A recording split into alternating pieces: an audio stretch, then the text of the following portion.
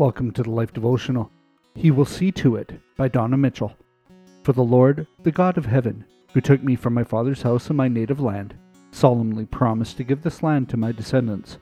He will send his angel ahead of you, and he will see to it that you will find a wife there for my son. Genesis 24:7. God keeps every promise. He does what he says he will do. He never lies or deceives.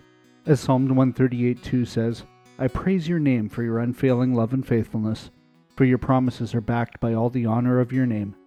However, we're human, so it takes time and experience to learn to trust God's faithfulness. Abraham learned to trust God's provision and promises. God called Abraham to leave his father's land and household, not knowing where he was going. God promised Abraham descendants before he had children. Abraham waited, what seemed like eternity, before the promised son Isaac was born. A few years later, God asked Abraham to sacrifice his son. But Abraham now trusted God at his word, so he obeyed. God, true to his faithfulness and his promise, intervened by providing a ram to sacrifice, sparing Isaac. Later, Isaac needed a wife, so Abraham would have his promised descendants. Abraham knew God would see to it. No wonder Abraham assured his servant that the Lord would send his angel ahead of you, and he will see to it that you will find a wife there for my son.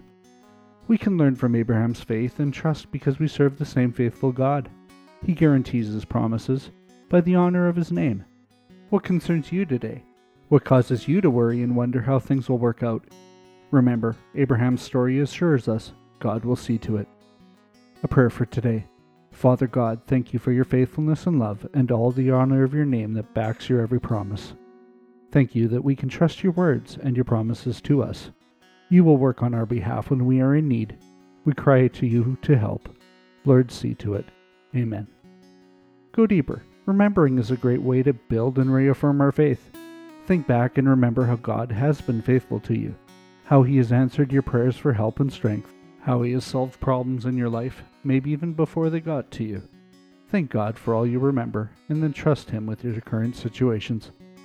Read further. One Mother's Rediscovering of God's Promises on thelife.com. Can we pray for you today? Come see us at thelife.com/prayer.